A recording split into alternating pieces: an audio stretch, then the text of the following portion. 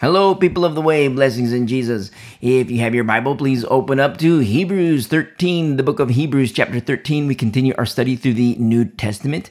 And, it's very important as we are in these later chapters of the book of Hebrews, how, not to forget what we see in Hebrews 5 and 6, where there's the exhortation to move away from milk and move beyond the elementary things. And remember, what's so powerful and what's so beautiful here is that we have this backdrop of what we've studied in Hebrews, along with other backdrops of what we studied in, other letters to the churches, letters to saints, and letters to pastors. But then also with the backdrop of our studies through Torah. You see, the Old Testament. And so here we are in Hebrews, and what a beautiful, mighty, wonderful work the Lord has done. And what's so powerful about chapter 13 is that you also see the accompaniment of gifts of the Spirit. You remember how the exhortation in Hebrews 5 or 6 to move away from milk and move away from the things elementary, but then at the same time, there's a beautiful simplicity to what we see in Hebrews 13. And that's the accompaniment of the greatest gift, which is love. Remember our study through 1 Corinthians 13, the greatest gift being love? And so here we are in verse 1 in Hebrews 13. Let brotherly love continue. This is Philadelphia. Philadelphia, brotherly love. Philos, adelphos, it's brotherly love. It's the fondness, love, and affection as friend unto the brethren. You see? It's very powerful, very interesting to consider too. In Revelation 2 and 3, the 7 churches, and only 2 are not told to repent because they're in good standing with the Lord. But at the same time, to see the makeup and the building blocks of Philadelphia, but then at the same time to also understand not just the meaning of Philadelphia, which is this fondness and love and affection unto the brethren and within the brethren, and the very gift of love, which is from the Spirit, is something that the church in Philadelphia has. You see? And we see here in verse 1, let brotherly love continue. Notice in verse 1, the writer doesn't say, God is sovereign and he will make you love. No, the writer implores, let Philadelphia stand. Let brotherly love continue, stand, and remain. That's how it translates. Let. Very important. You see, because it says let, the writer here says let, now we have a choice to make. Will you let? Will I let? Will we let?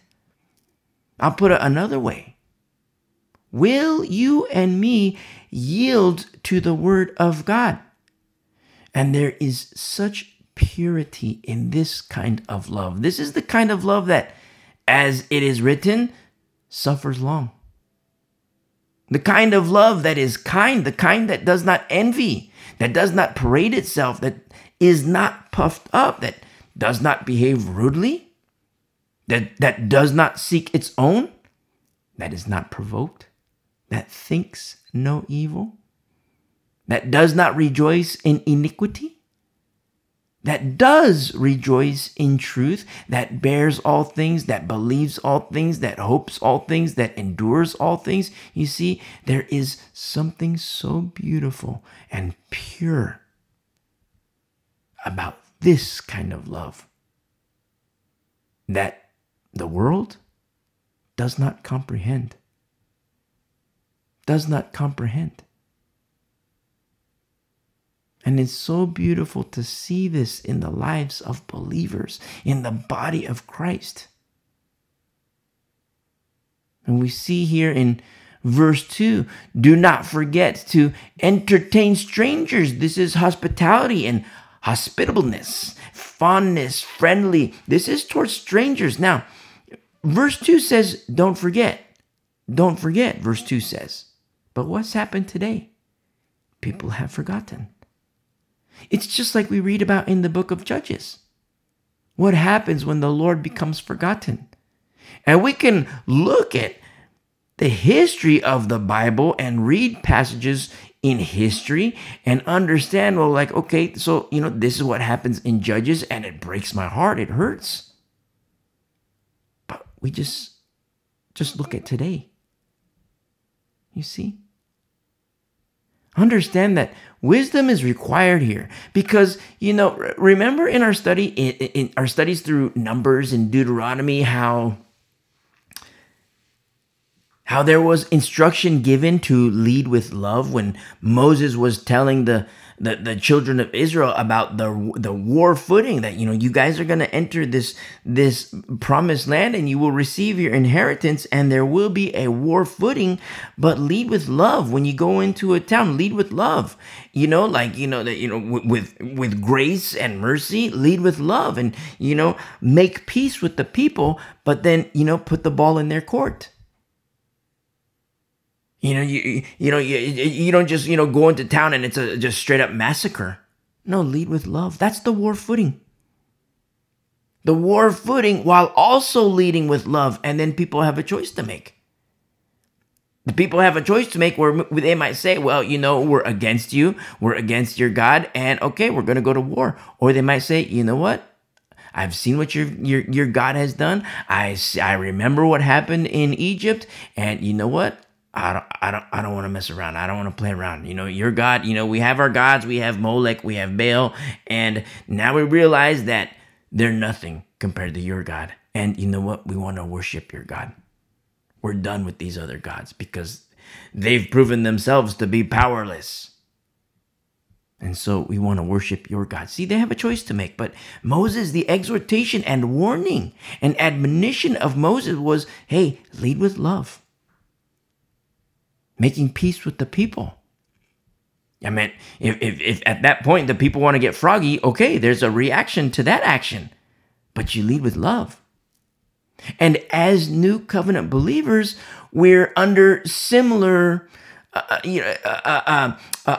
it's a similar a war footing, but a different rules of engagement in a different theater of war.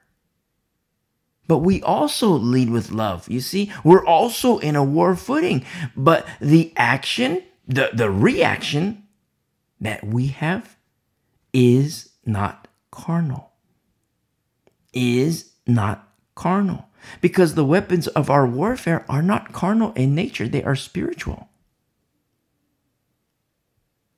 Understand. And, when you hear us say that there is much wisdom required here, because understand there are demonically influenced people today, in these days, today, and they pretend to be curious about things of faith. They pretend to be Christian even. They pretend to be new believers.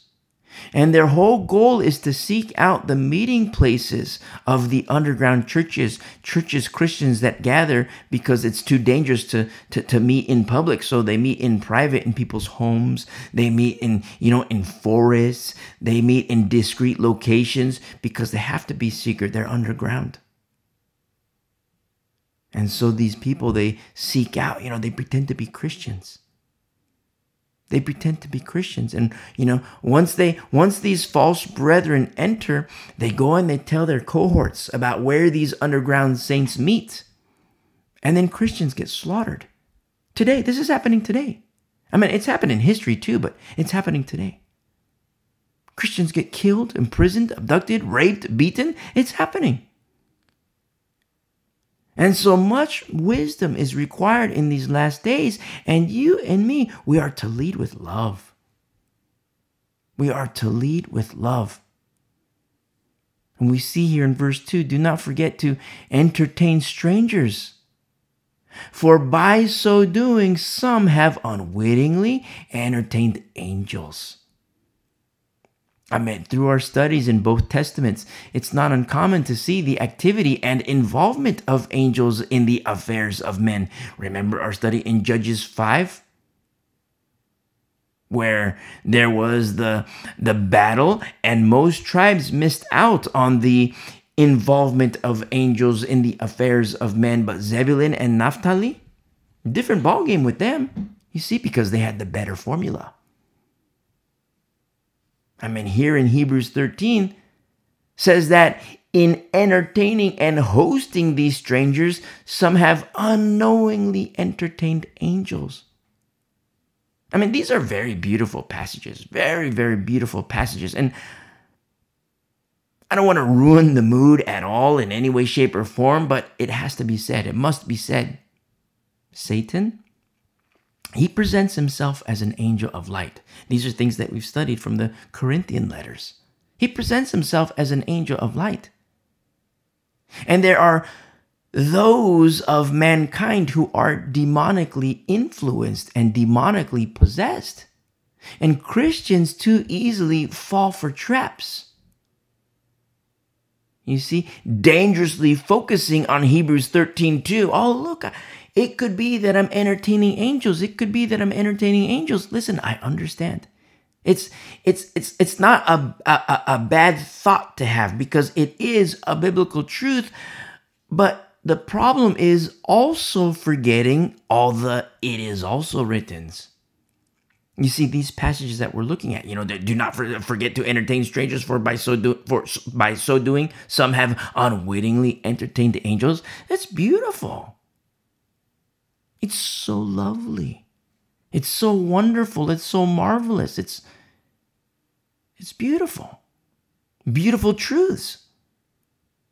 And it's very beautiful to know this very real possibility of entertaining angels. But only this: do not entertain the fallen angels, because they want to kill you.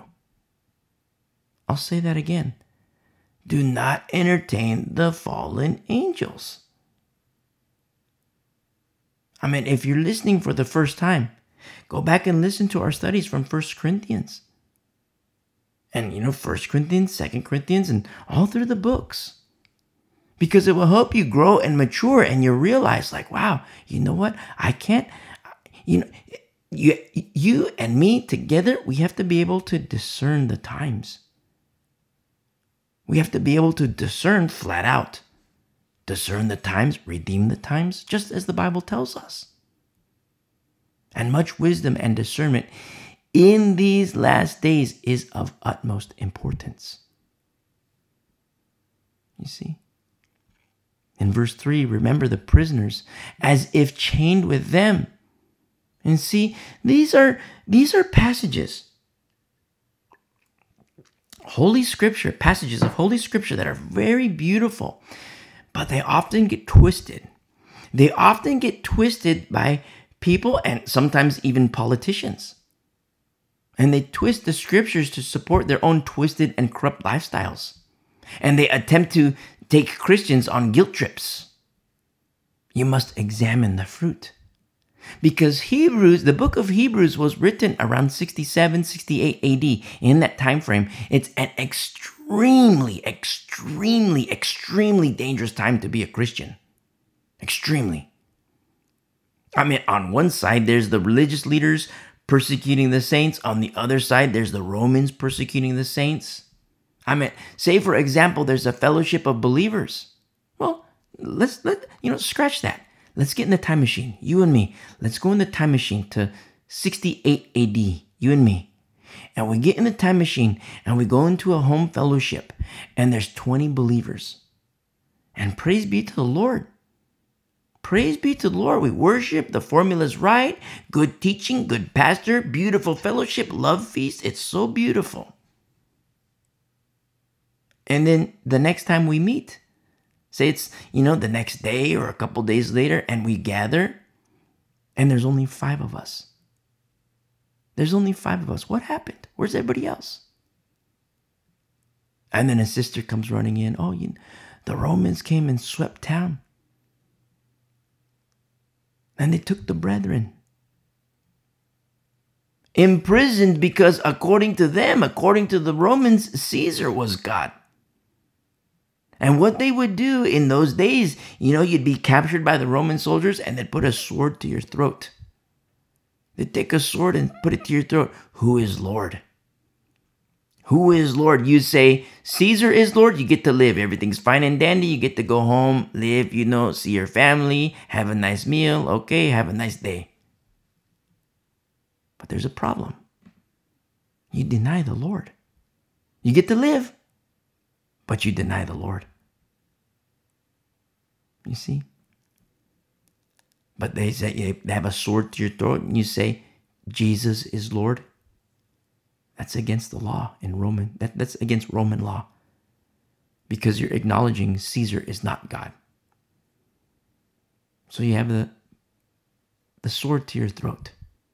Who is Lord? And you say Jesus is Lord. Now the Roman soldiers have a choice to make themselves. They can either push the sword through your throat and you're dead. Or they can imprison you and have you in their holding cells. And in those holding cells, they would await, okay, what is there going to be a trial? Are we going to, take these people to the games? And, the women would be raped. The children would be raped, and where the games are, that's where the spectators would watch Christians to be tortured, raped, eaten alive by animals. It's like today's R-rated movies. Today people walk into the cinema. But back then, they would walk into the stands of the arena for their R-rated entertainment, where Christians would be tortured. Children raped, women raped. A group of Christians there, men, women, and children, and then they let out a whole bunch of lions. They let out a whole bunch of tigers. And then they watched the Christians run and scream, being eaten alive by the animals. You see? Back then, no actors back then. They were real people, Christians. Our brothers and sisters. Young, old, of a prior era. You see? For entertainment. At the expense of their lives. That's what happened. So we look at verse 3, remember the prisoners as if chained with them. And, the politicians, and, the pseudodelphos, they want to take you on a guilt trip. But we have to understand the times and the eras of this letter. I mean, of course we have compassion on all people. But the cost of being a Christian in this era of Hebrews, the book of Hebrews, the letter of Hebrews, it's very dangerous to be a Christian at this particular time. You see? And the writer of Hebrews is saying, hey, remember them. Remember the prisoners. Don't just remember them, but remember them as if chained with them. You see? And that's what happens with koinonia. That's what happens with ecclesia. They are you and you are they. Why? Because we're one body. One body. So you and me were in our time machine and there's just 5 people, where the previous day of fellowship there was 20. What happened to everybody else? And somebody says, well, what happened to this brother? We just met him. What happened to this sister? We just met her. And they say, oh, they're in prison now. They were captured last night. We're 5, much smaller in number. So is the mindset like, whew, we dodged a bullet. Oh, stinks to be them. Is that the mind? Because that's a heartless mind. It's also the wicked mind. Well, look, we dodged a bullet, so whew. Too bad for that guy, too bad for that gal. The heartless mind is the wicked mind. See, we're just 5 in this, we got in the time machine, we go back, and we're just 5 now. We're just 5. The home fellowship used to be 20, and now we're just 5. But the 20 that are in prison, awaiting, some are going to have trial. Women are going to be raped. But the majority are going to be eaten by tigers. And you know what? We're chained with them. We're chained with them. And we grieve. We're in so much pain because we're one body. That's koinonia. That's ecclesia. Cannot be manufactured. It's holy. You see, when Jesus says to Saul, he says, Saul, Saul, why do you persecute me? I mean, carnally speaking, according to the flesh, Saul wasn't doing that. He was coming against the Christians. I mean, that's carnally speaking. But spiritually speaking, Saul was persecuting Jesus, who is the head of the body. And that's why Jesus says, why do you persecute me? He doesn't say, why do you persecute them? He says, why do you persecute me? One body. Koinonia, ecclesia. You see?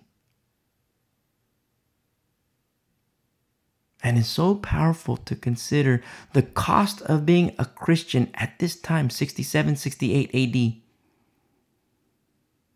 And the writer here is saying, remember the prisoners in verse 3.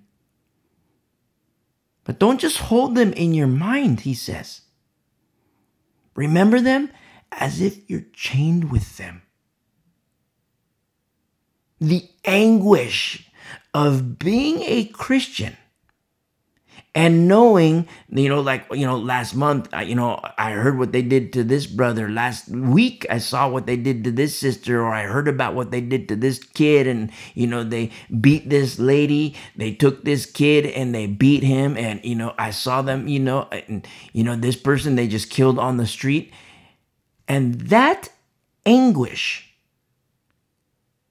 being in prison, in chains, is it reserved for just them?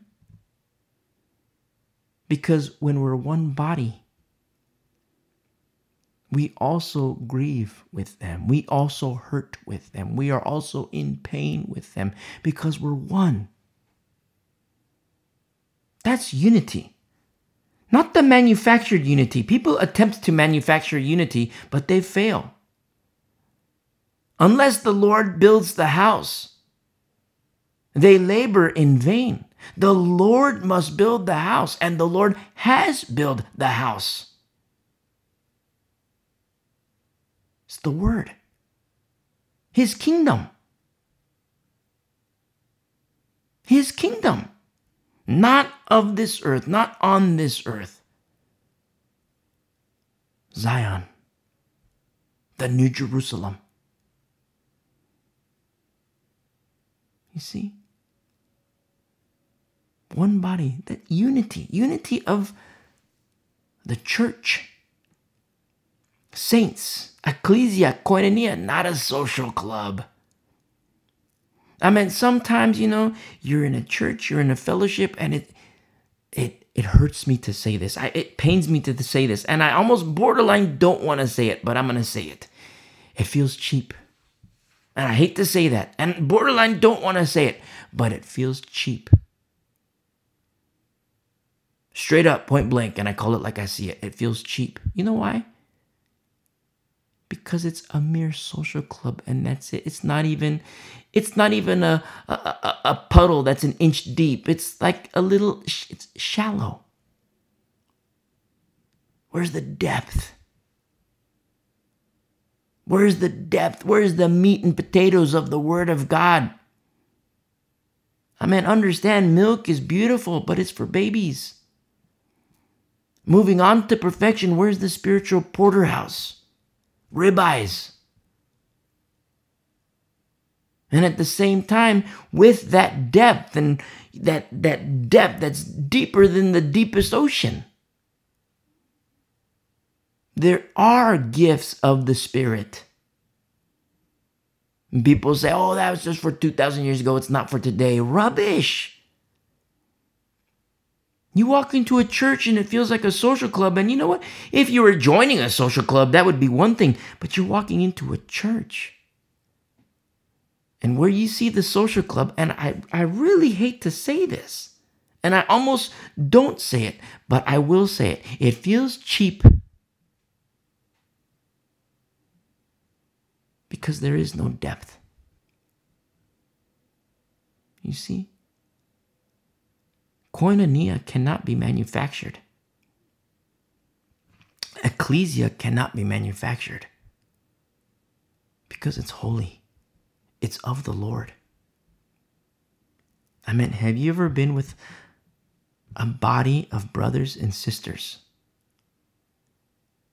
where they're like you? When they hurt, you hurt. When they rejoice, you rejoice. When they're happy, you're happy. They're like you. And you are like them. That's the Holy Spirit. That's koinonia. That's ecclesia. That's the work of our Lord. It cannot be manufactured. You can't guilt trip anybody. Well, like the Pope, the so-called vicar of Christ. I call him vicar of Antichrist. Who says, oh yeah, we're supposed to be, we have unity based on Abraham, based on Father Abraham. And so look, there's all this unity in Father Abraham, and let's forget Isaac and Jacob. He cannot do that. He attempts to manufacture unity. You see? And there are major initiatives today that attempt to manufacture unity, but they will fail. Because real unity, it's holy. Ecclesia, koinonia, cannot be manufactured. And that's family, real family. And I'm not speaking biological, I'm speaking real family, heirs of Abraham. That's koinonia. But it requires faith. It requires faith and eyes to see and ears to hear. And the writer is saying here, remember the prisoners as if chained with them. Those who are mistreated. See, we mentioned the religious leaders and the Romans as persecutors, but there's more to the picture. What about the majority among the people? The ones who are on board with the religious leaders and the Romans, the ones who are allied with the status quo of the zeitgeist and the spirit of the age, which is against Christ or antichrist. Because they will mistreat. Translates as in the Greek as torment. In verse 3, remember the prisoners as if chained with them, those who are tormented. The saints of God in the Hebrews era, the book of Hebrews era, 67, 68 AD, were under major duress. Major duress. And we never hear of a call to arms according to the flesh, but there's absolutely a call to arms according to the Spirit. And the writer says, remember them. The prisoners, as if chained with them, those who are mistreated, since you yourselves are in the body also. Now, there are two ways of looking at this. The first one way is, we have our earth suits and we're, presently trapped in these earth suits which are decaying. But there's another way, the better way, that we are in the body of Christ. And understanding when we are in the body of Christ, it is entirely possible to exit abiding in Christ. Don't do that. Not good. Don't do that. But being in the body of Christ, which gives the effectuation of a certain mind, which is a new mind, it's a new mind that hurts with other believers. When they hurt, you hurt. You grieve with other believers. When they grieve, you grieve. You rejoice with other believers, where when they rejoice, you rejoice. You see?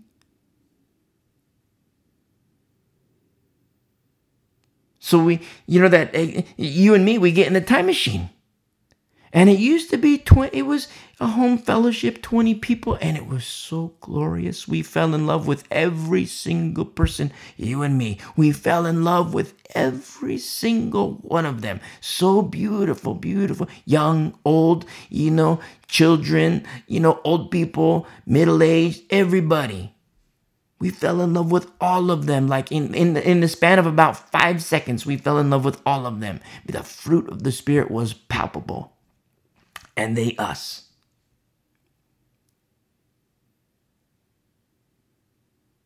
And then, a couple days pass. We're at our fellowship again, and it's just 5. What happened?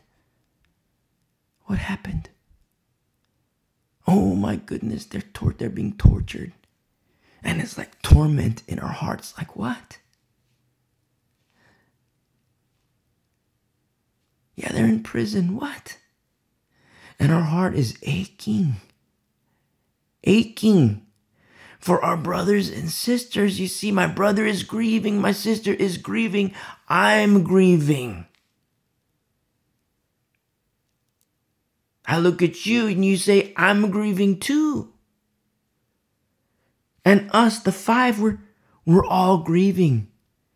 Just as if we were chained with them. We're not in prison like, in physical location, but we're right there with them in spirit. Grieving together. And in our grief, making our prayers and petitions known to the Lord. And praying.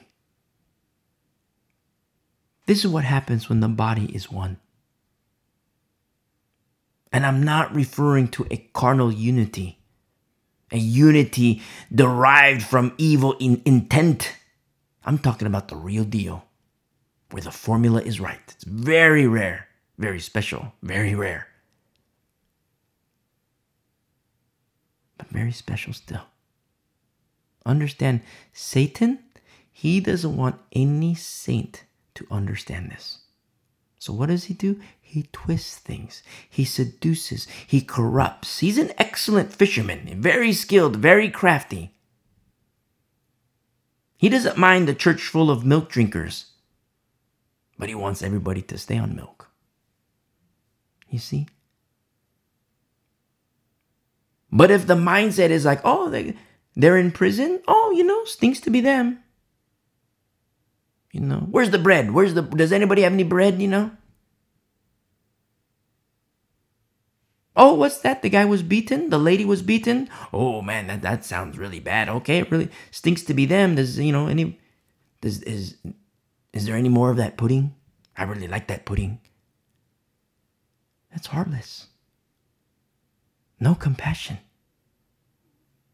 The heartless attitude, the heartless mind, the soul with no compassion, that is the path of wickedness. That is not the fruit of the Spirit of our Lord. It is the fruit of another Spirit, but not the Holy Spirit. The heartless attitude, mind, soul, that's the way of wickedness. Listen, and listen well, and I love you. If this is you, the heartless, you must repent. You must repent. And seek the Lord while he may be found. We are living in the last days, and there will be a famine of the word of God.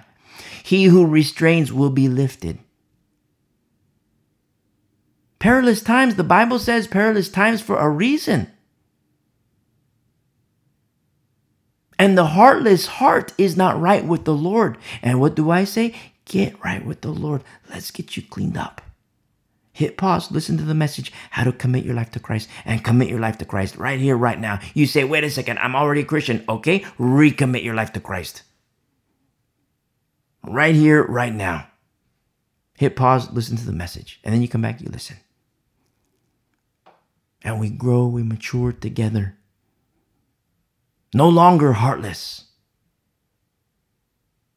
but with the mind, with the heart of Christ our Lord, the head of the body, the head of the church, because we belong to him.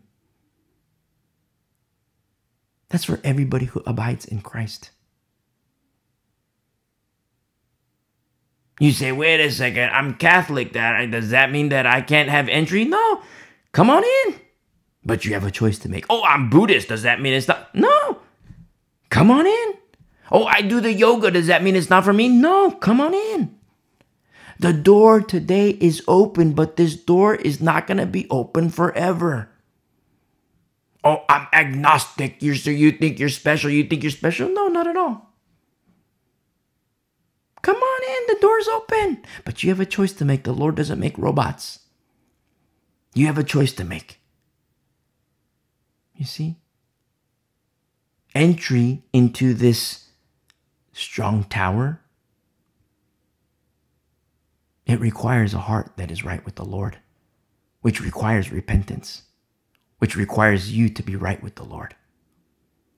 And there is a way. It's the good path,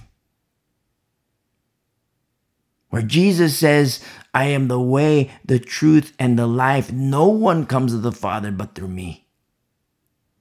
You see? One body, one mind, one spirit, one Lord. That's koinonia. Very rare. Very rare. I wish it weren't the case.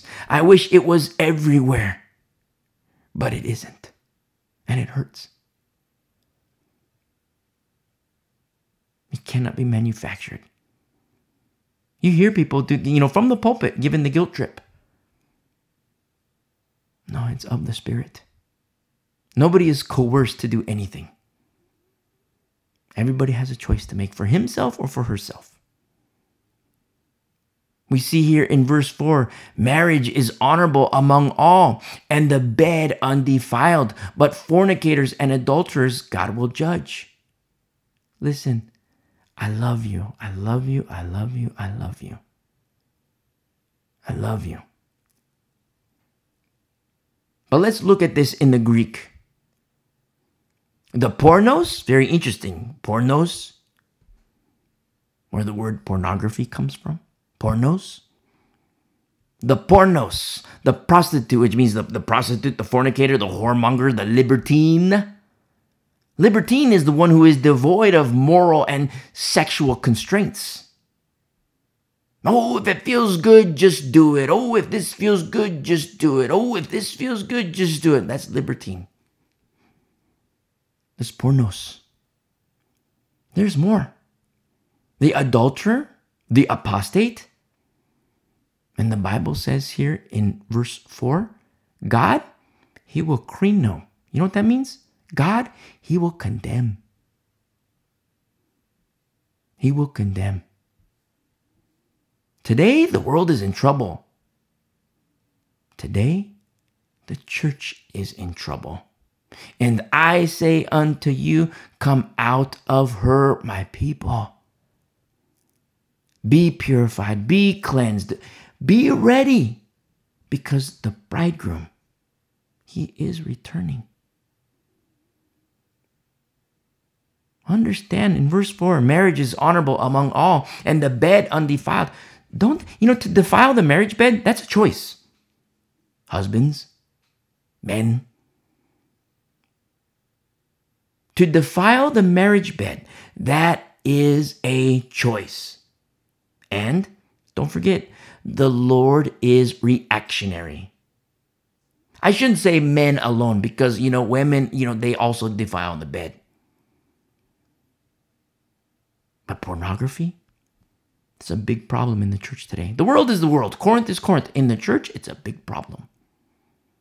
Huge.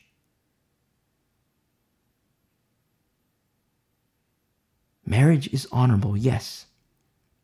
Me personally, I hate speaking about marriage. I don't like it. I don't like speaking about marriage. And I don't hate speaking about marriage for the wrong reasons. I don't like speaking about marriage because most people, they have carnal motives when it comes to marriage. Oh, tell my husband to love me. And then the husband, oh, tell my wife to submit to me. What does Paul say? He says, let the married be as though they are not married. I mean, how counterintuitive is that? When Paul says, husband, wife, be as though you're not married. Be as though you're not husband and wife. You see? Go back and listen to our study through Corinthians. You'll understand more. It's not, Paul isn't saying, you're married. Okay, be like you're not married so you can go out and party and go to the clubs and go to the ladies' night and do this. No, not at all.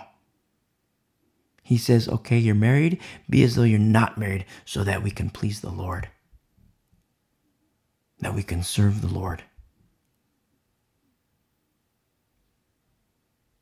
Most married people, it's very difficult for them to comprehend.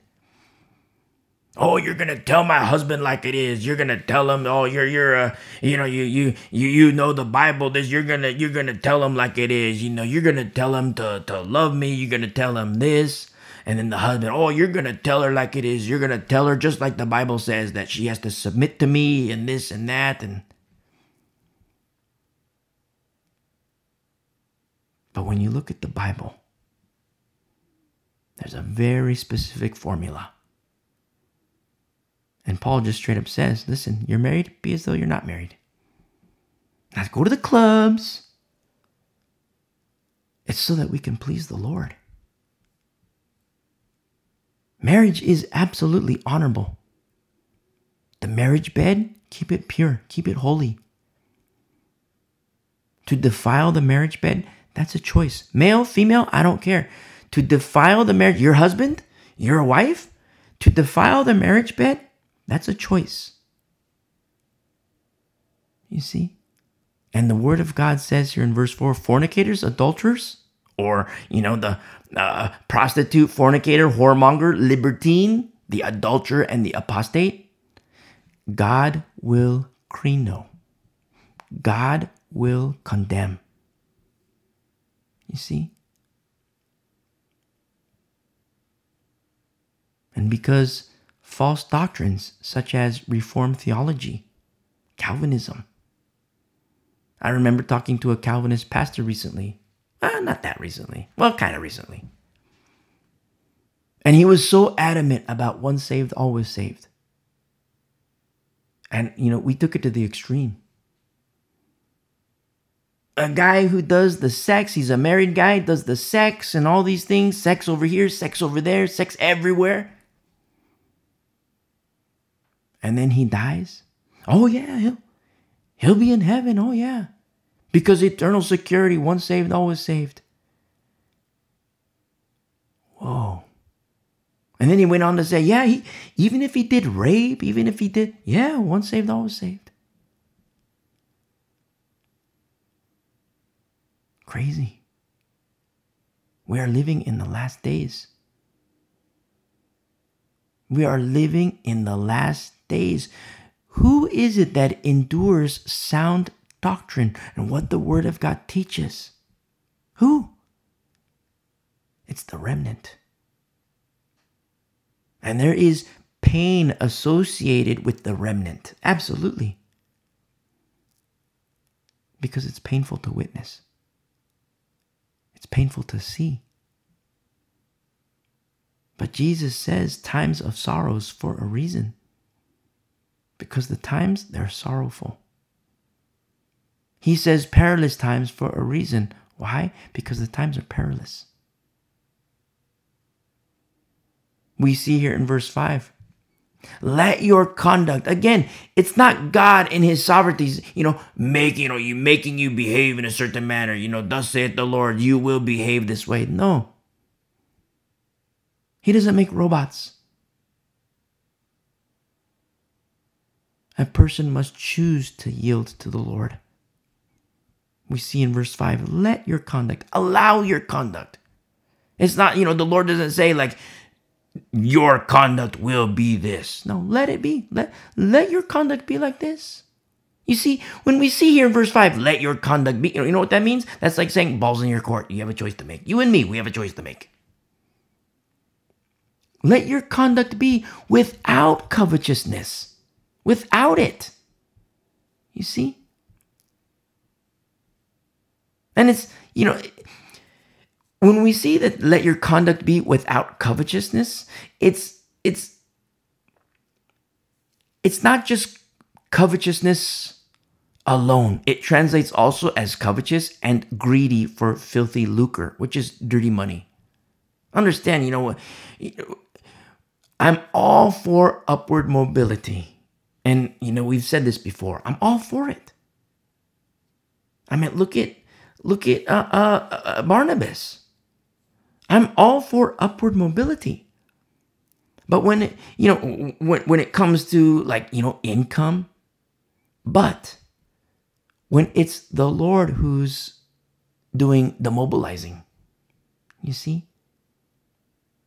When someone uses carnal efforts because of carnal desires,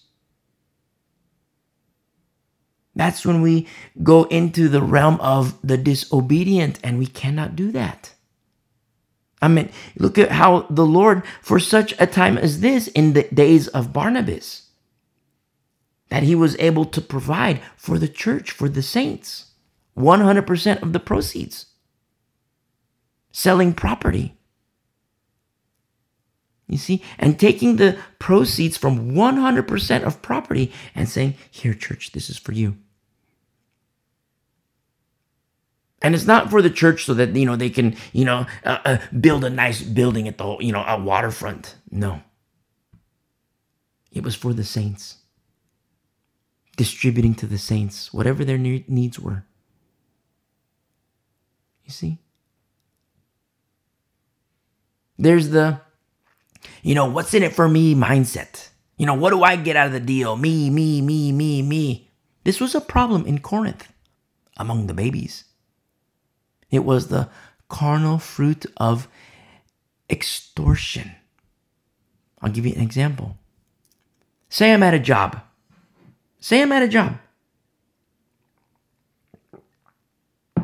And I don't like my pay. I mean, I'm able to put food on the table, but I don't like I'm able to put food on my table, but it's a nasty table. I don't like the table. You see, I want the fine china. I want imported Italian leather chairs. So I go to market and I speak to other employers. And I'm so smart and intellectual. I'm so crafty. Look at me. I'm so awesome. I can wheel and deal with this employer. I can wheel and deal with this employer. Look at me. Look at all this wisdom I have. You see, there is such a thing as biblical wisdom and worldly wisdom.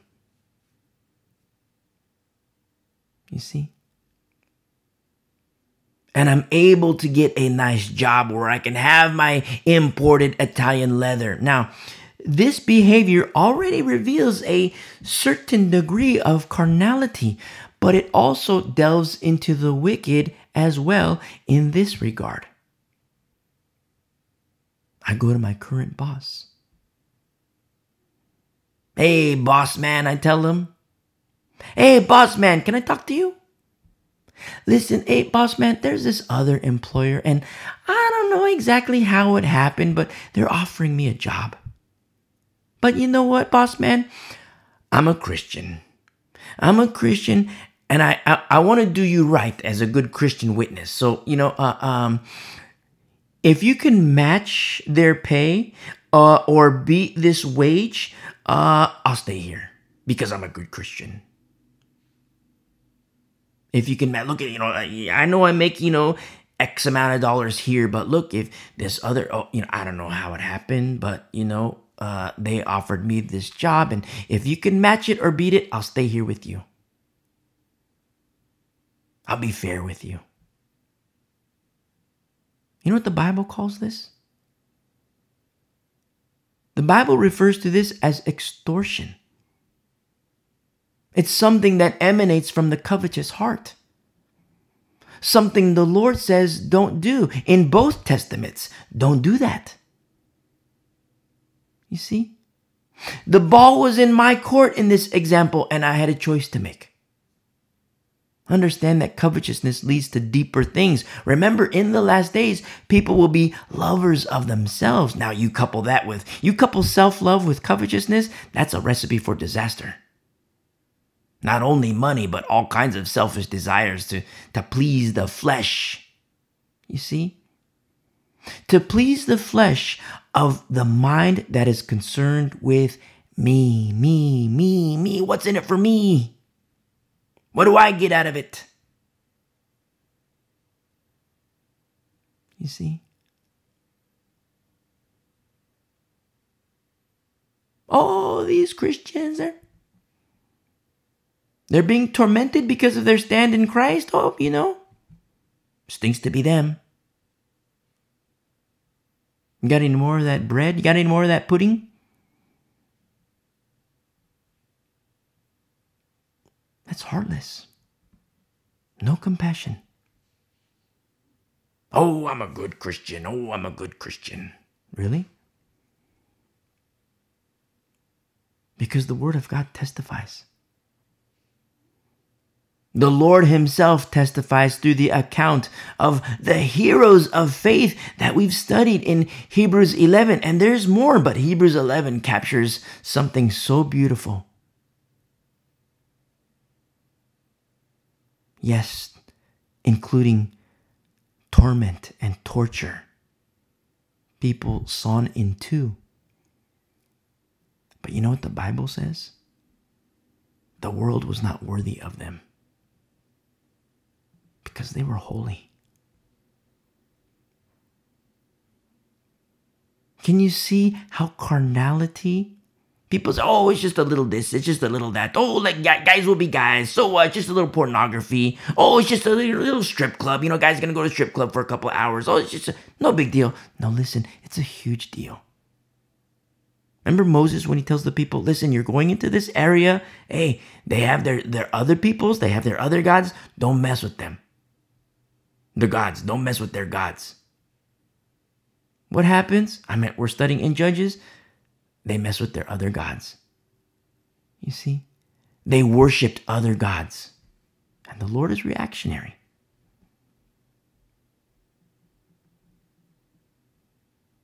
There are, just as there are baby steps to righteousness, there are also baby steps to wickedness. There's a big diving board too, but there are oftentimes baby steps to wickedness. And the Word of God teaches us and shows us what to look for in the case of others, but even deeper, what to stand for and stand in the case of ourselves. Remember Hebrews, the book of Hebrews. It's written to the church. And here in verse 5, let your conduct be without covetousness. Be content with such things as you have, you see? Oh, I can't have, I can't have imported Italian leather. But I can have a folding chair. I can have several folding chairs. You see? They're plastic, but praise be to the Lord, plastic is more comfortable than metal.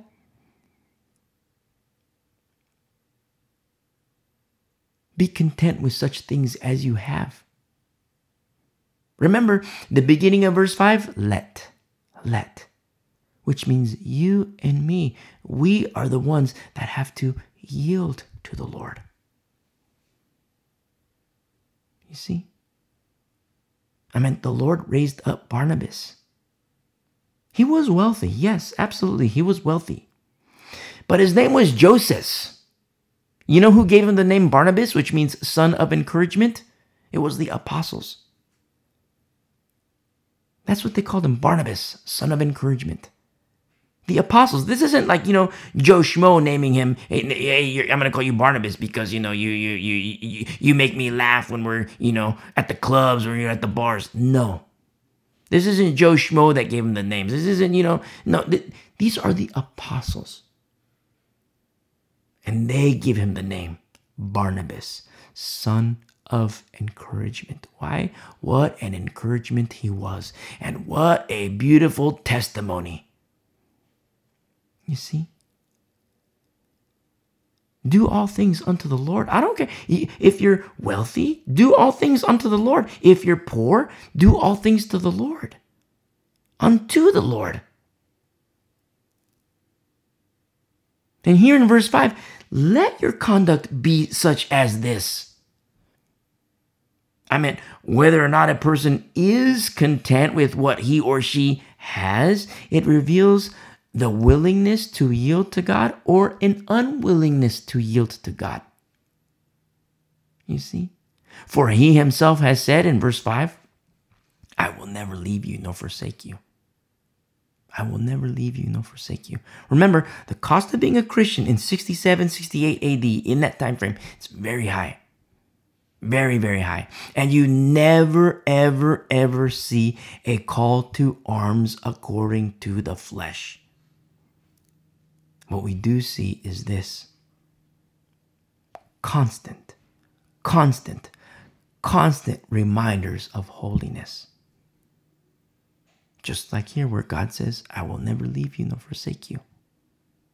You see, standing in God's promises, other truths become effectuated, just like we've studied in previous verses, chapters, books, Old Testament and New Testament. Other truths become effectuated. Look at verse 6. So we may boldly say, the Lord is my helper. I will not fear. What can man do to me? What can man do to me? I'm at Matthew 10, verse 28. Our Lord says, do not fear those who kill the body. He doesn't say they're not going to kill your body. He says, don't fear those who kill the body, but cannot kill the soul. That's what's so beautiful. We have, the new interprets, the New Testament interprets the old interprets new. Look at Zebulun and Naphtali. Remember our study through Judges? Zebulun and Naphtali, you know what their mindset was? Death before dishonor. Go back and listen to our studies. You'll understand more. And Jesus says in Matthew 10, verse 28, do not fear those who kill the body, but cannot kill the soul. Rather, fear him who is able to destroy both soul and body in hell. You see, and there are pastors today who say, oh, there's no such thing as hell. It's happening. They're fools. Fools. Wolves in the pulpits. Hirelings in the pulpits. They know not the things that they teach. They know not the things of holiness. And yet people give them ear. Remember Paul when he explained his phobia? When he says, I fear for you because these preacher guys are going to come in with another Jesus, another spirit, another gospel. And my phobia is that you're going to put up with it. What did they do? They put up with it. You see? Here in verse 7, remember those who rule over you. This speaks of the leaders. Remember, leadership matters. Absolutely, leadership matters. There's a very specific formula. Qualifiers for leadership, pastors and teachers of whom it is safe for you to submit to. And the writer is saying, remember them. Remember those who rule over you in verse 7, who have spoken the word of God to you, whose faith follow, considering the outcome of their conduct. Now, some faith you cannot follow. Some faith you cannot follow. A leader who says, oh, go ahead and take the mark of the beast, you'll still be saved. No, you cannot follow. You see? Conduct is included. I mean, in verse 7, the outcome of their conduct. Conduct included. A pastor's a sex head, you cannot follow. You see? And it's so, the Lord, the Word of God, He gives it to us. He tells us.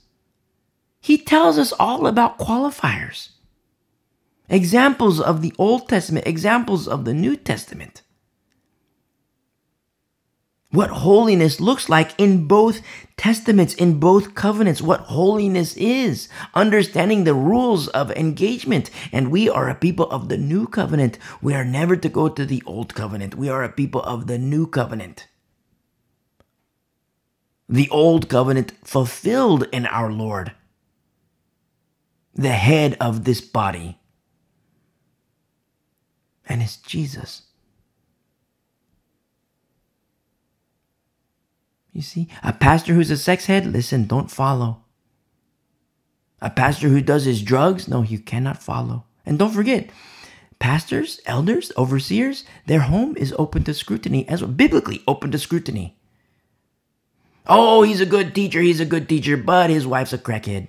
Listen, you cannot follow. Then you have people, well, we're supposed to be gracious and merciful, so it's okay that his wife's on crack and I'm still going to submit myself to this guy. Listen, if he can't take care of his own home, how do you expect him to take care of the house of God?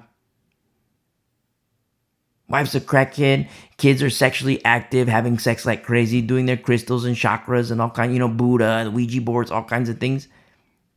Oh, he's a nice guy. I like his smile. He entertains me on Sunday, so I'm going to submit to him. You see? And that's what's happening. That's how apostasy, that's not just how apostasy happens. It's how apostasy spreads. And it's going to spread like wildfire in the last days. And it's already started. But when you understand formula, you know exactly what to look for. Which begs the question, well, wait a second. If doctrinally I cannot submit to this pastor, if according to conduct, the sex and the drugs, the rock and roll and the Ouija boards and the yoga and the chakras and the alcohol, and if that's the case and I can't submit to these pastors, well, who's left? That's precisely the point.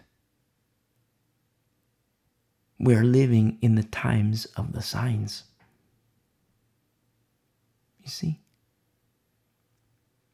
In verse 8, Jesus Christ is the same yesterday, today, and forevermore. He never changes. Never changes. Remember Joshua? And Joshua, in worshiping the angel, there was only one way where he could have lived. Because if it was an angel other than Jesus, he would have been killed. You see? Gideon making offering to an angel. The fact that he lived reveals that angel was Jesus. You see? And him, in whom all things made in him, by him, through him, for him, he's the same.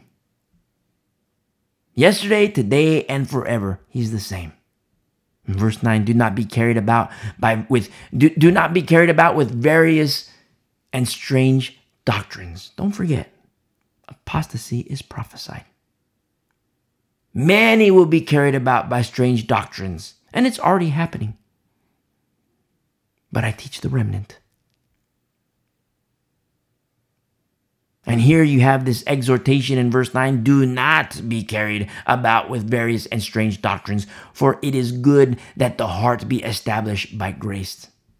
By grace, not with foods which have not profited those who have been occupied with them. I have to tell you, it hurts when I see Christians partaking of foods outlined in Torah. I mean, it's one thing if they're Messianic Jews, and I know some who do practice, but it's in order to win Jews to Christ. It's kind of like they do it like in evangelism. But look at Korah. Look at Korah. He ate the foods identified in Torah. Where is he now? He died. There is an inability of the law to address the heart. That's how the law was created. And that's the purpose of the law. The law is a tutor to bring to Christ. You see? People say, oh, righteousness in the law, righteousness in the law, righteousness through the law. Okay. What about Abel? You see? Oh, righteousness in the law, righteousness through the law. Okay. What about Abraham? How about Isaac? How about Jacob? How about them? Pre-law. You see, the law was added because of sin.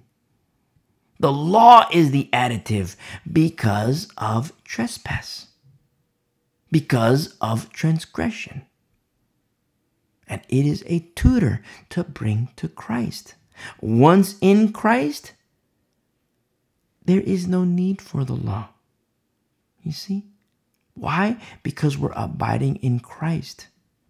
To abide in the law again is to exit Christ.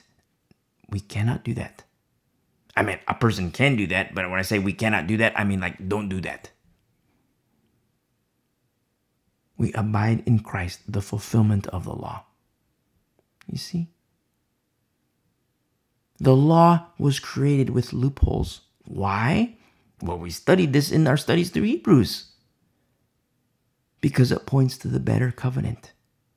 It makes way for the better covenant, which is Jesus Christ. In verse 10, we have an altar. We have an altar from which those who serve the tabernacles have no right to eat. You see, to my Jewish friends, especially those of Levi, I love you. And I will say this. Abodah, Abodah, Mishkan. I mean, if you're listening, you're like, what? Go back and listen to Leviticus, our studies through Leviticus. You'll understand. Verse 10, we have an altar from which those who serve the tabernacle have no right to eat, for the bodies of those animals whose blood is brought into the sanctuary by the high priest for sin are burned outside the camp. Therefore, Jesus also, that he might sanctify the people with his own blood, suffered outside the gate. You see? As sacrifice, outside. As high priest, inside. You see? I'll say it again. As sacrifice, outside. As high priest, the holy place, the most holy, inside.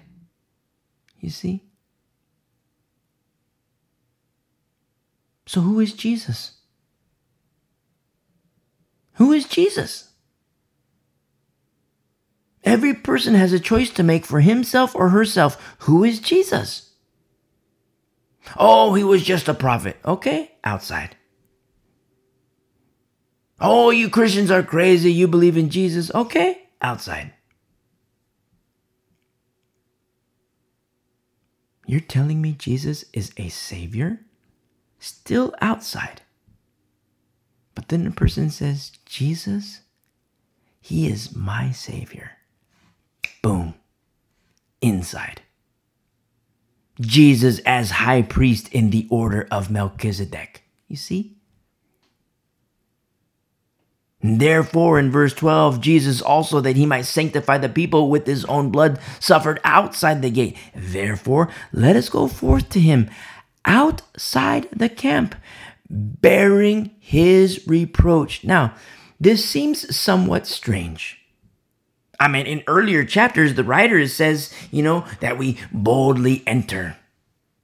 But now the writer is saying that we go to him outside? Is the writer wishy-washy? No. Remember, Jesus is the same yesterday, today, and forever. It is both inside and outside. You see, outside, we're with Jesus, bearing reproach in the realm of the flesh where people will hate you and persecute you, and yes, perhaps even kill you. But the inner man, the inner woman, also with Jesus in the holy place. Not as sacrifice, but Jesus as high priest. In verse 14, for here we have no continuing city, but we seek the one to come. Now, the Greek captured this so beautifully. I love it. And verse 14 in the Greek reads more like this. Here in this place, we have no enduring city, but we seek and crave the one to come. You know what that is? That's home. That's home. That's paradise. That is Zion. And that's where we're headed. I mean, you hear us say, you want to commit your life to Christ. You want to recommit your life to Christ. Okay, boom, hit pause. Listen to the message, how to commit your life to Christ. And then you hear us say, come back and listen. We grow together, we mature together, and we journey together. Which begs the question, where are we going? Where are we going? Zion. That's where we're going. Paradise. Because here on this earth, in verse 14, here, in this place, we have no enduring city. I mean, look at the cities today. Look at the cities today. They are a mess.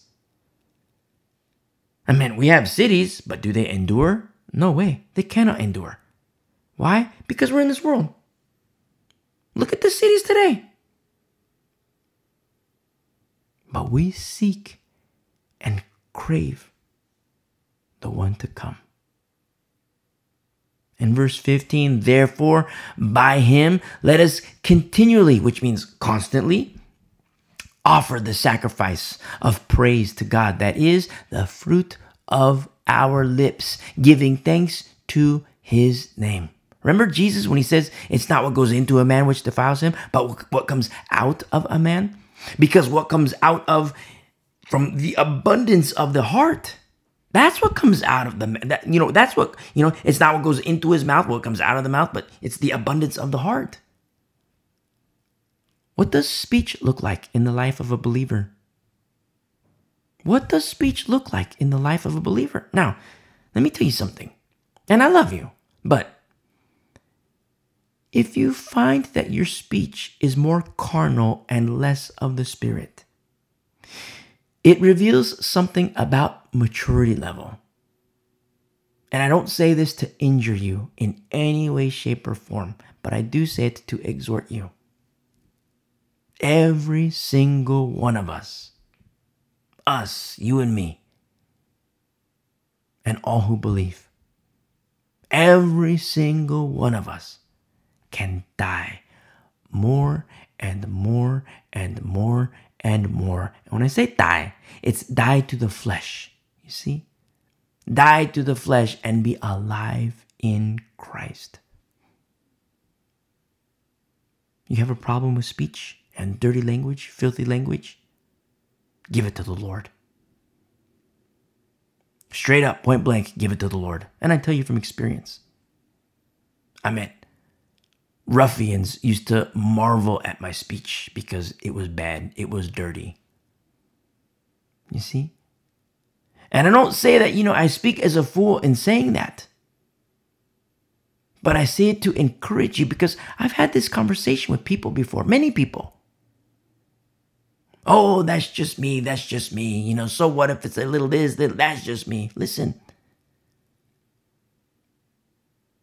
In Christ, we are new creations with a new mind and a new heart. Why is it that I see the old nature? Why is it that I see the old man, the old woman? Why? Judge not lest you judge. Let's not lest you be judged. This isn't judgment. I'm not saying you're going to burn in hell. It's not krino. But I'm doing what the Bible refers to as anakrino and diakrino. I'm calling it like I see it. What's up with the cursing? I mean, it's one thing if a person's a believer for, 5 minutes, or a person's a believer for, maybe 5 days.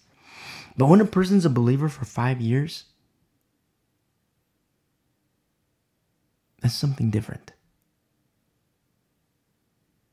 What's the matter? Why aren't we maturing? Hey, brother, what's the matter? Oh, that's just me. That's just my nature. Well, the Bible says that God gives us a new nature, a new mind, a new spirit, as new creations. But I don't see the new creation. And I don't say this to be like, oh, you're going to burn in hell. No. The Lord is the judge. But I do say it to exhort, to help you deny those things.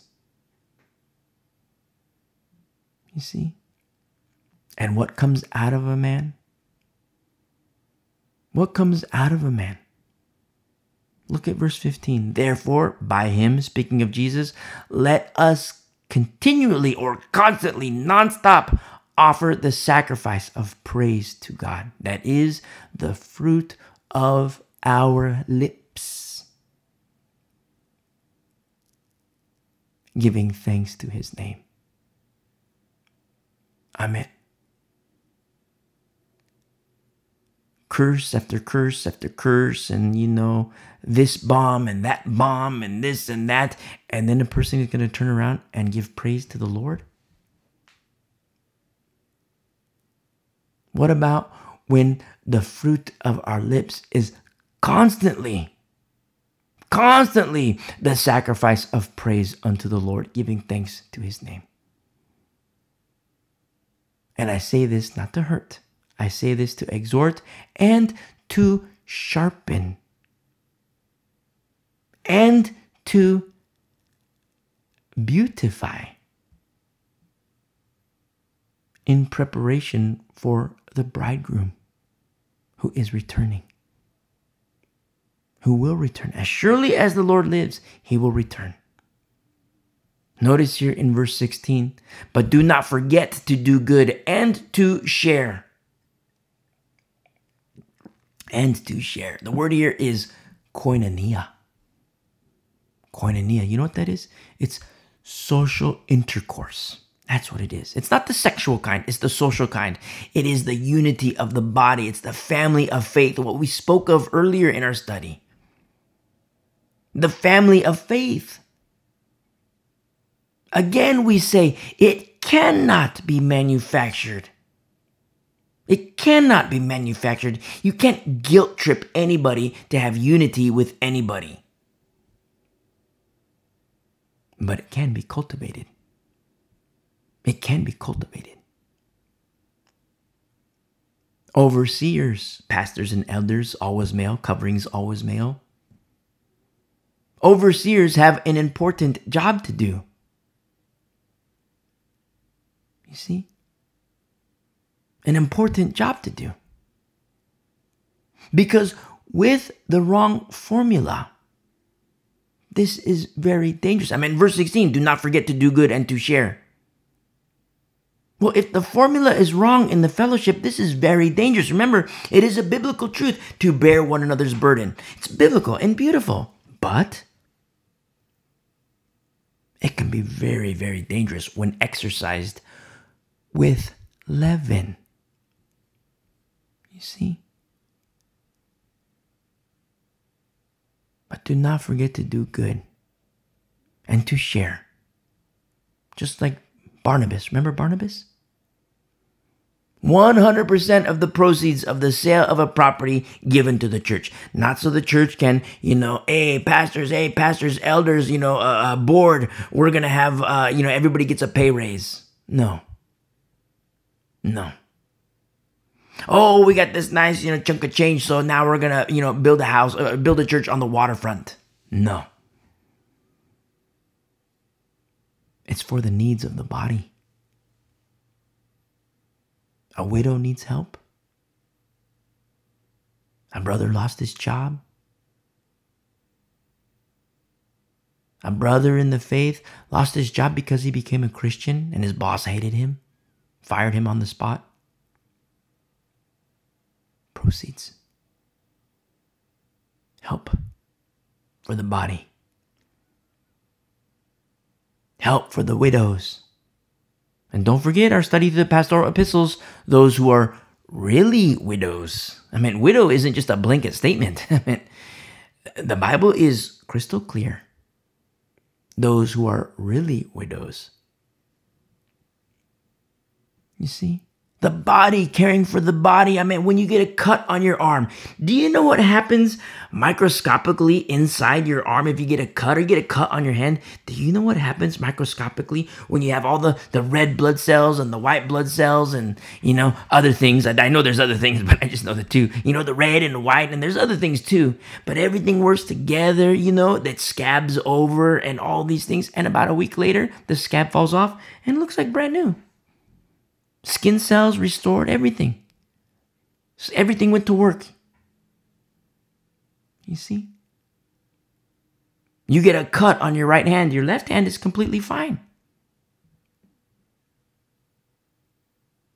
But part of the same body.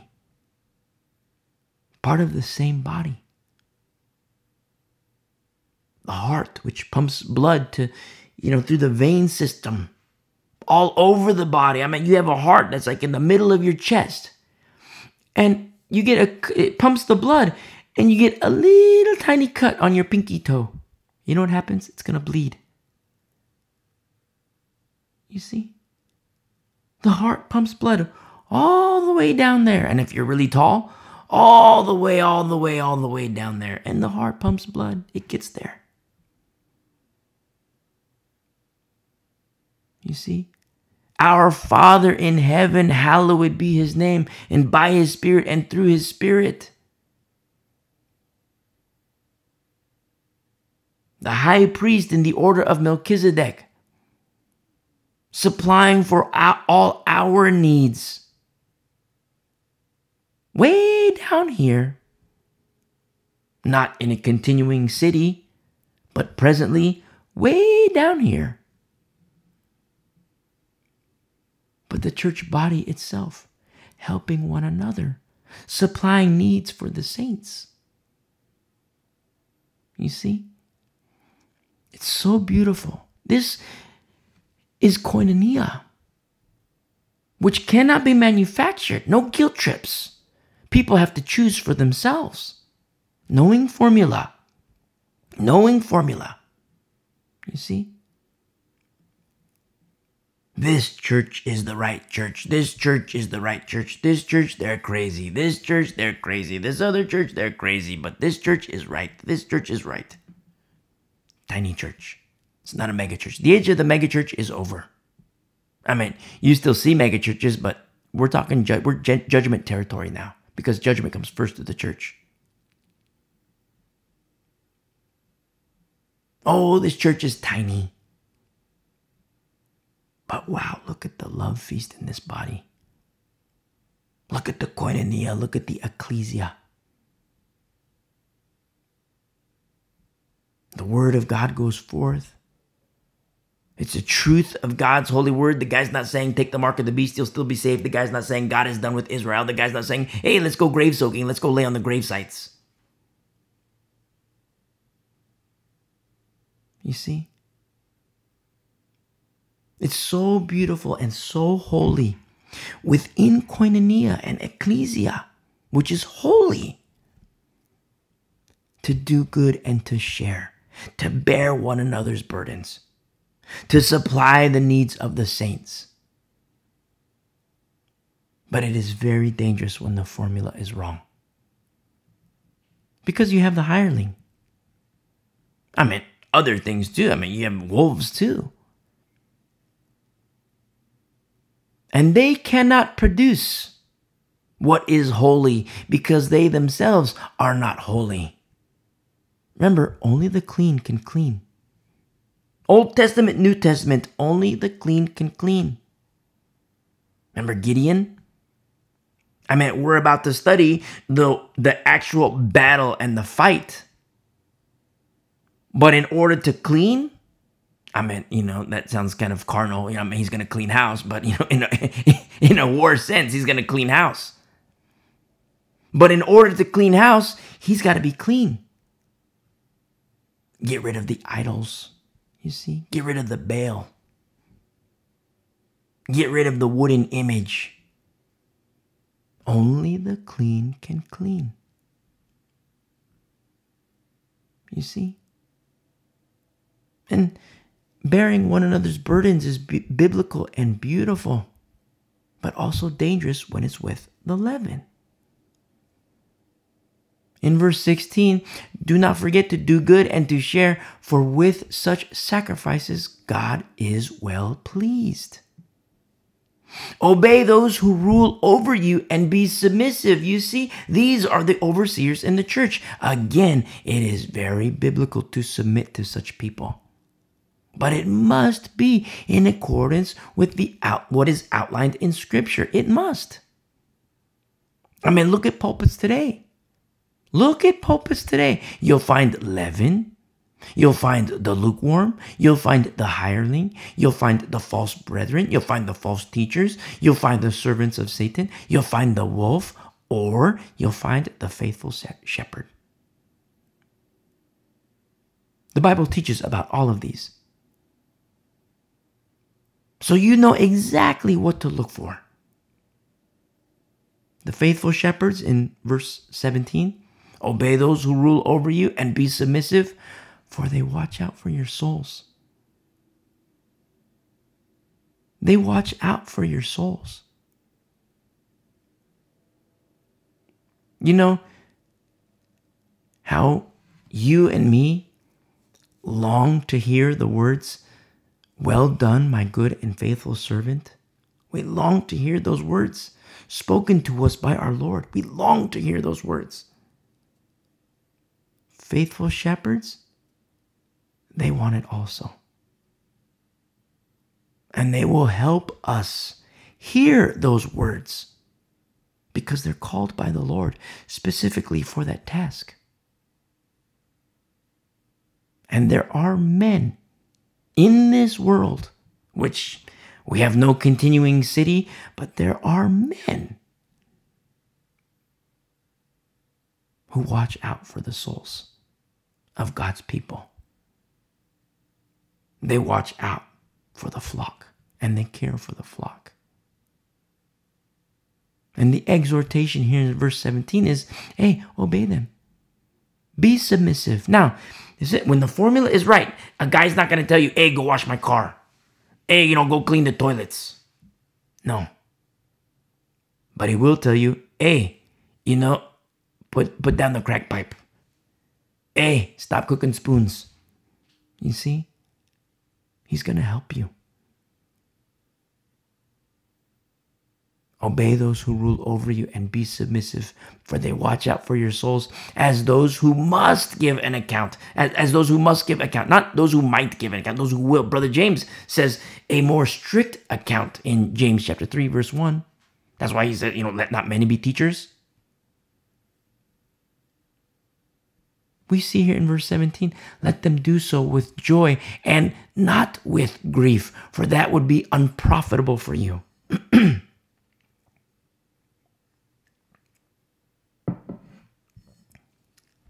And he says, that would be unprofitable for you.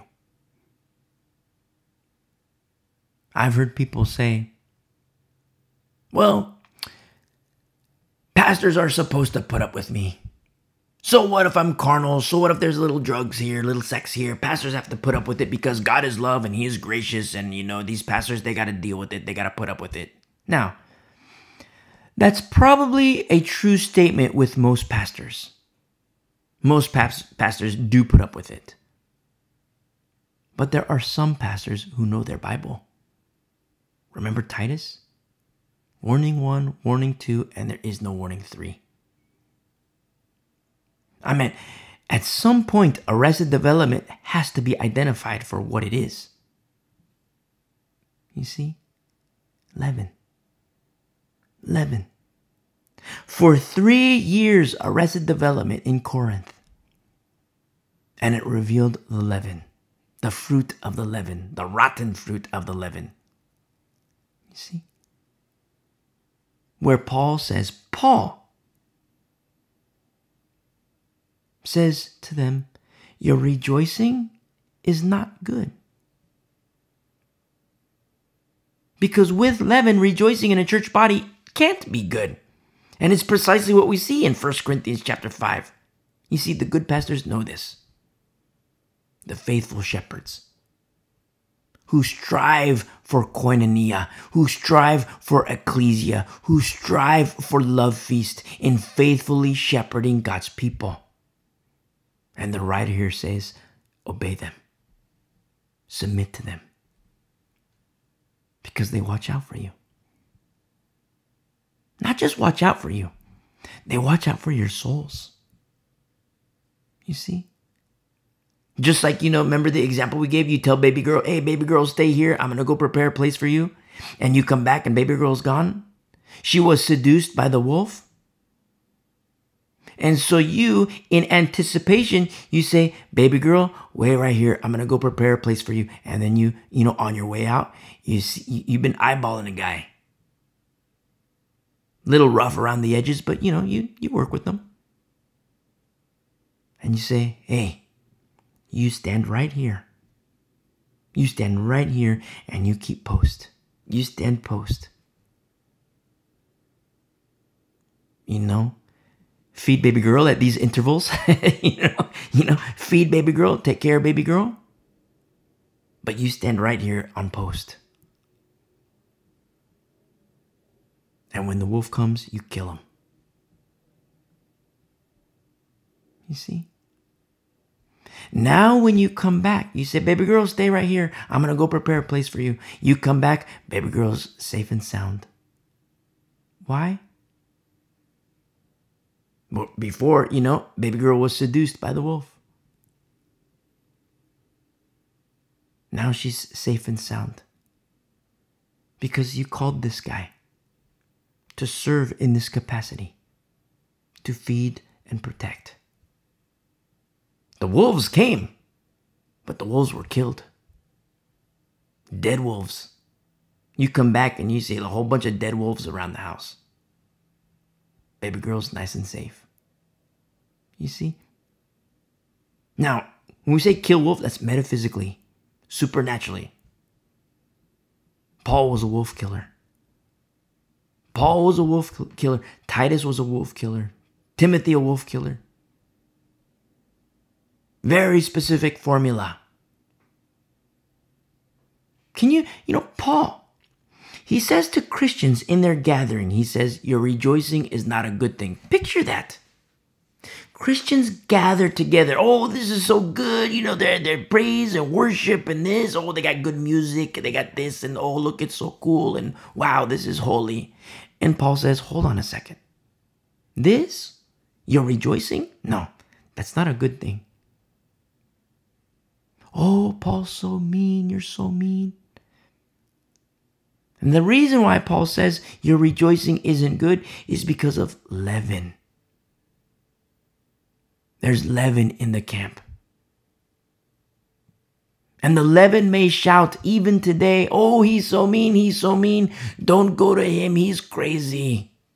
Understand, shepherds must care for the flock, which includes protecting the flock, protecting the remnant, where they can safely exercise biblical truth such as bearing one another's burdens. And this cannot be done with leaven. For a shepherd to tell someone, this fellowship isn't right for you, as a result of their choices, to be leavened, Arrested Development, and to be leavened, this fellowship isn't right for you. People say it's a statement of hate. Oh, look, he's so mean, and they spread it all over. Don't talk to him, he's crazy.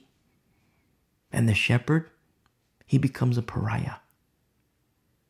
Everyone turns their back to him. Remember Paul when he wrote to Timothy? Everybody's left me. The saints in Asia, they left.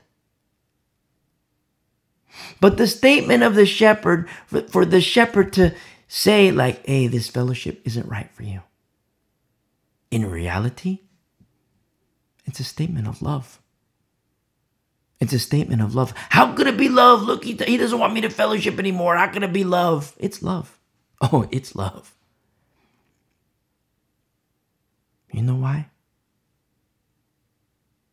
Because when truth is fed and a person chooses to be leaven,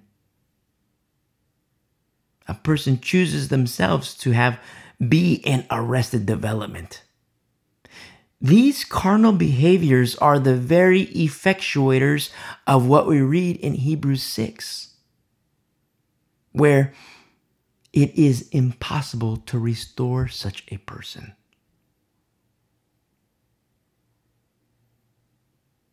The faithful shepherd has nothing but love for the leaven. He's absolutely brokenhearted. But it's the leaven that has forced his hand through their own choices. You see? That's when we get into, in 1 Corinthians, Paul says to the remnant, hey, separate. This is leaven, okay, say bye-bye.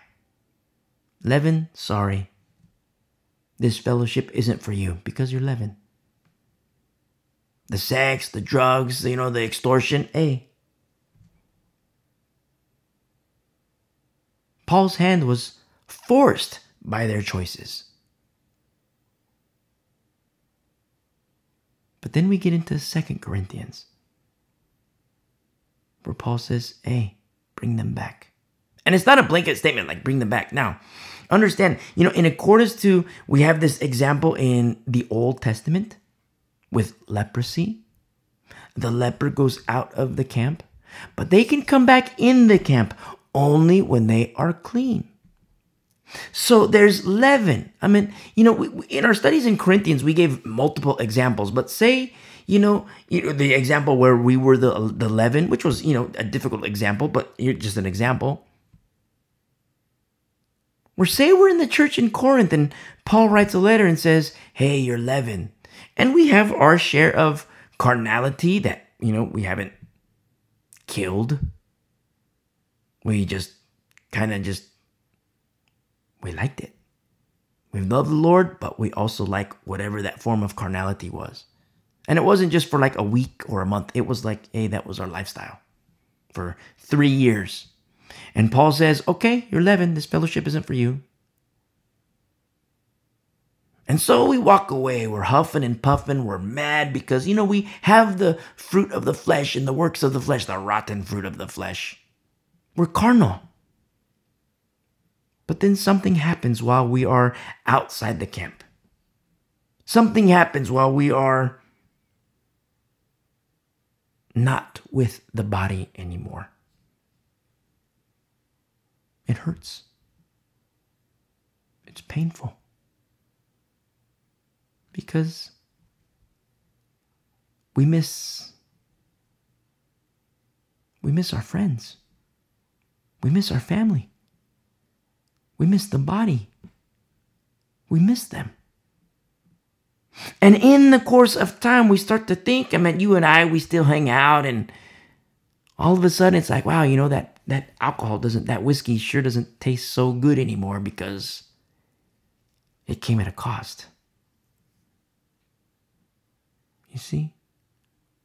Wow, in the course of time, the sex and the drugs, it's turning bitter. It no longer has the appeal that it once had. And what happens in the course of time? We repent. Lord, I couldn't see it at the time. Lord, we couldn't see it at the time. We didn't understand. We were too carnal. We couldn't understand. But now we get it. And you know what? Paul was right. Chloe was right. We were dirty before you. We were filthy before you, Lord. Forgive me. I repent. And then I give you the side eye, and you say, forgive me. I repent, Lord. And now we're right with the Lord. And we still feel that hurt. because we miss the body. And then you get into 2 Corinthians where Paul says, hey, those guys, those two over there, that guy and that guy, or if you're female, that guy and that lady, hey, bring them back. Bring them back. And then we go back and we embrace, oh, I missed you so much. Oh, you know what? Forgive me. I'm so sorry. I didn't understand at the time.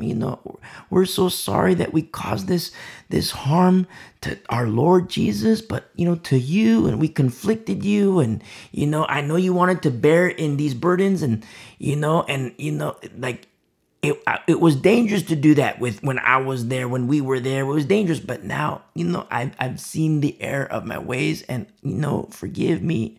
I'm sorry. We're right with the Lord. We've repented. Forgive me. And, it's like all is forgotten.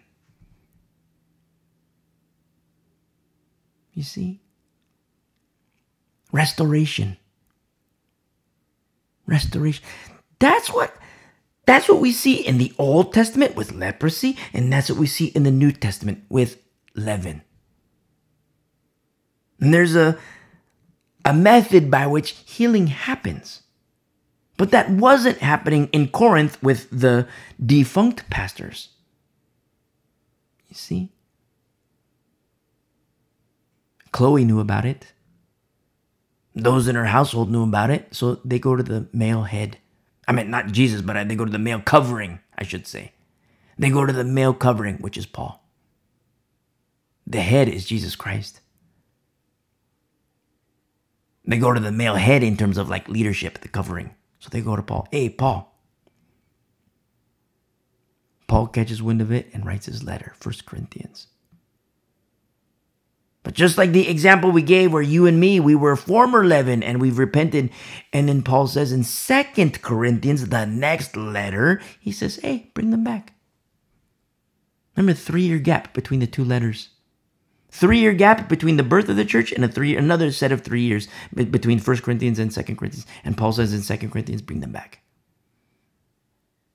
You see?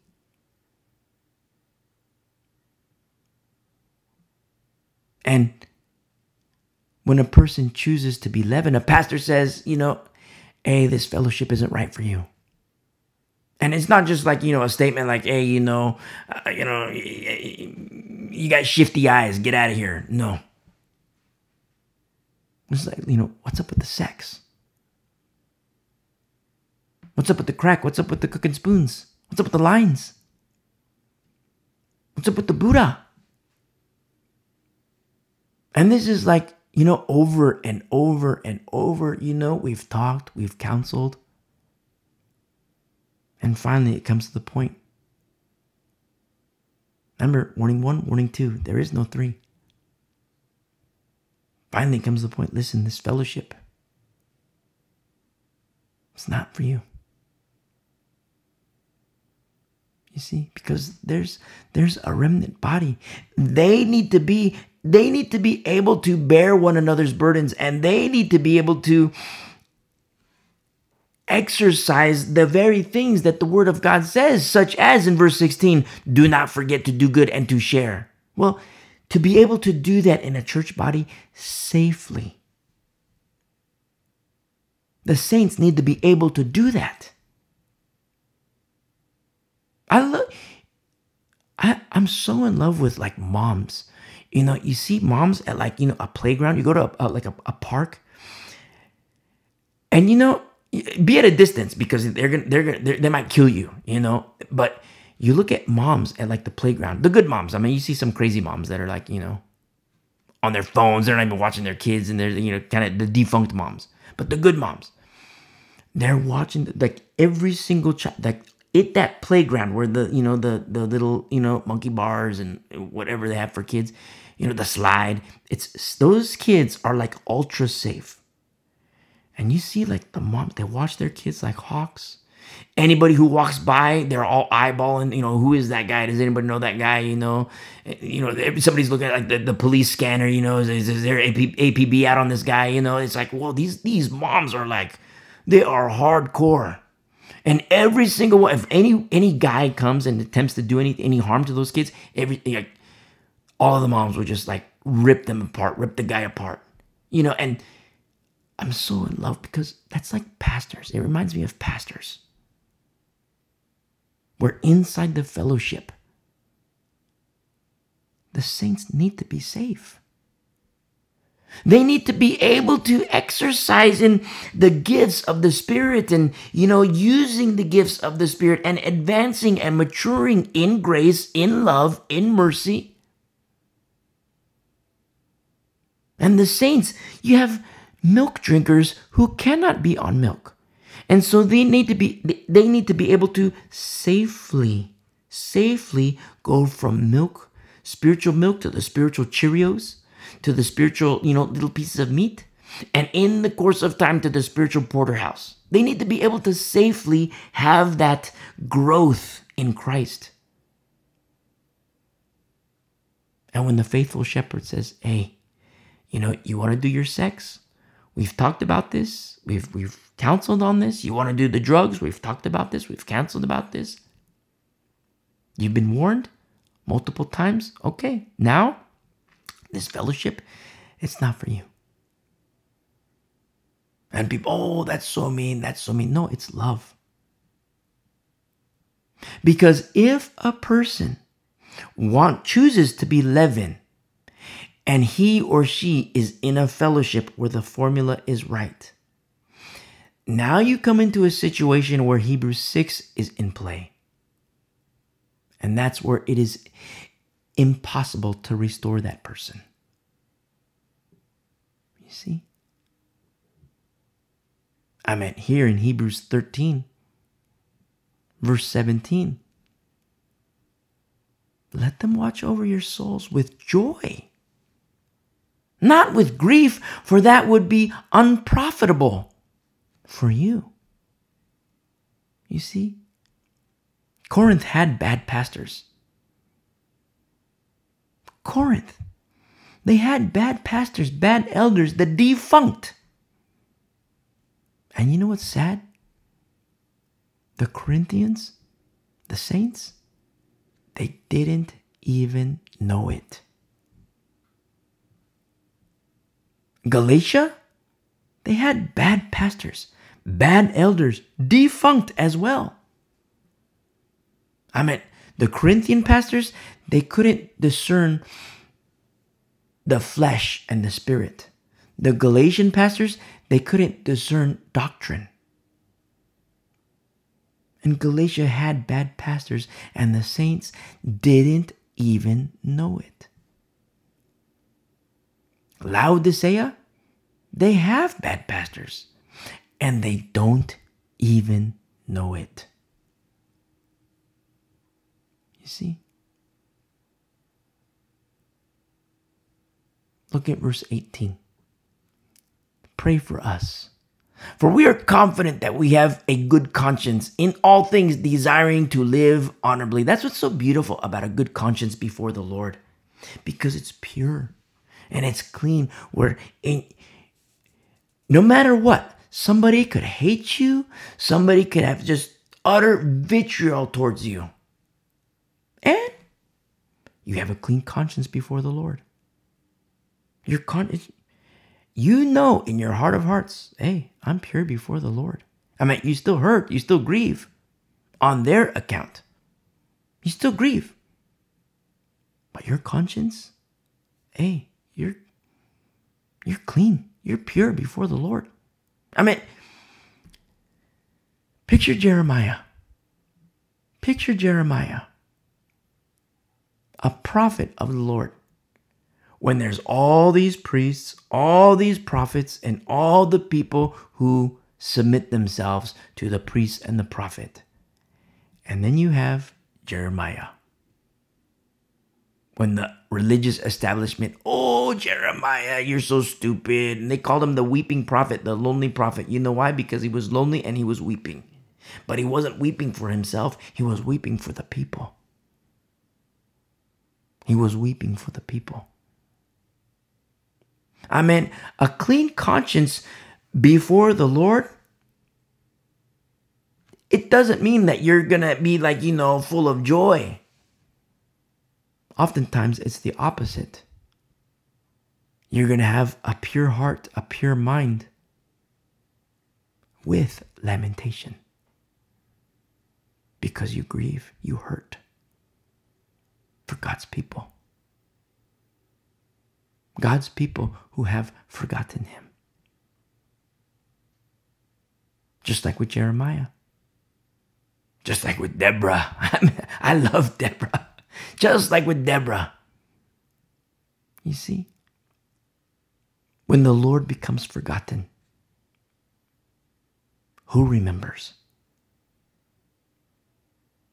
When the Lord becomes forgotten, who remembers the Lord? When the people become defiled, who isn't? You have the Ehuds, the Deborahs, the Gideons, the Chloes, the Pauls. You see? The Timothys, little Timmy. You see? Praise be to the Lord. And so we see here in verse 18, pray for us, for we are confident that we have a good conscience in all things, desiring to live honorably. But I especially urge you to do this, that I may be restored to you the sooner. Verse 18, he says, pray for us. Whoever this us is, it's plural. But then in verse 19, it's more personal. That I may be restored to you sooner. Such care for the saints this writer of Hebrews has. Such care for the saints. Very interesting. Such tender care for the saints. In verse 20, now may the God of peace, who brought up our Lord Jesus from the dead, that great shepherd of the sheep, through the blood of the everlasting covenant, make you complete in every good work to do his will, working in you what is well pleasing in his sight. Through Jesus Christ, to whom be glory forever and ever. Remember Hebrews 6, where we move on, if God permits. Understand that God is willing. The question is this. Are we? Are you? Am I? Let us together, you and me, yield to the word of God. And may the good Lord permit us to mature into perfection through Jesus, empowered by the Spirit. You see?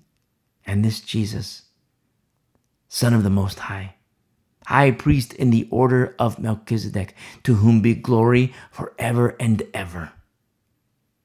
Our Lord, our Savior, our Master, our everything.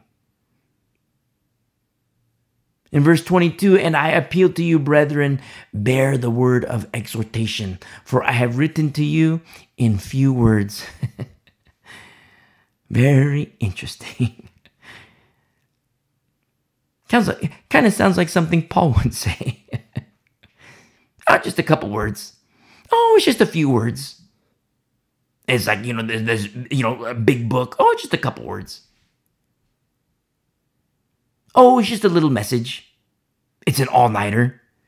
Remember when Paul was giving his the all-night teaching? Working by day, he was a tent maker. Working by day, Paul's going to speak. I'll just speak for, 20 minutes. 20 minutes pass. Oh, he's still going. Well, maybe just a little bit longer, maybe an hour. 2 hours later, he's still going. 3 hours later, he's still going. Dinner, people just start passing around, snacks because, he's going a really long time. It's late at night, the guy falls out of the window. They go down, he's alive, the Lord, protected him. God's grace. Praise be to the Lord, the guy was okay. You figure, okay, that broke things up a little bit. Everybody go back home, and Paul's like, no, let's go back. We're still teaching. What? It's morning. Okay. The people with Paul, we're going to get some rest now. No, we got to make tents. What? Praise be to the Lord, a faithful shepherd, working as unto the Lord. You see? Working as unto the Lord in God's kingdom. Called by the Lord. Specifically for that. Remember, the Lord told Ananias, because just as is written, the Lord does nothing without revealing to his servants. It says a lot about Ananias, who the Lord revealed this to. The sovereign God does nothing without revealing to to his servants. Very interesting what we see here. It just reminds me of Paul. That's it. That's why, it just reminds me of Paul. That's all I'm saying in verse 22. Here we are in verse 23. Know that our brother Timothy has been set free. Okay, so the writer is not Timothy. Who could it be? Who could it be? It's beautiful in verse 23 because verse 23 shows us Timothy isn't a stranger to chains. He's been set free. And we see in verse 23, with whom I shall see you if he comes shortly. Greet all those who rule over you and all the saints. It translates as welcome and embrace the leaders. Welcome and embrace the saints. Very beautiful. Remember, formula. Formula matters. Leadership matters. Formula matters. Formula matters. Very important. You know what to look for. I mean, if you're listening for the first time, you're like, okay, he says I don't know what to look for, but I don't know what to look for. Okay, go back and listen to our studies from 1 Corinthians all the way to the end of Hebrews 13, and you'll understand. You'll know exactly what to look for.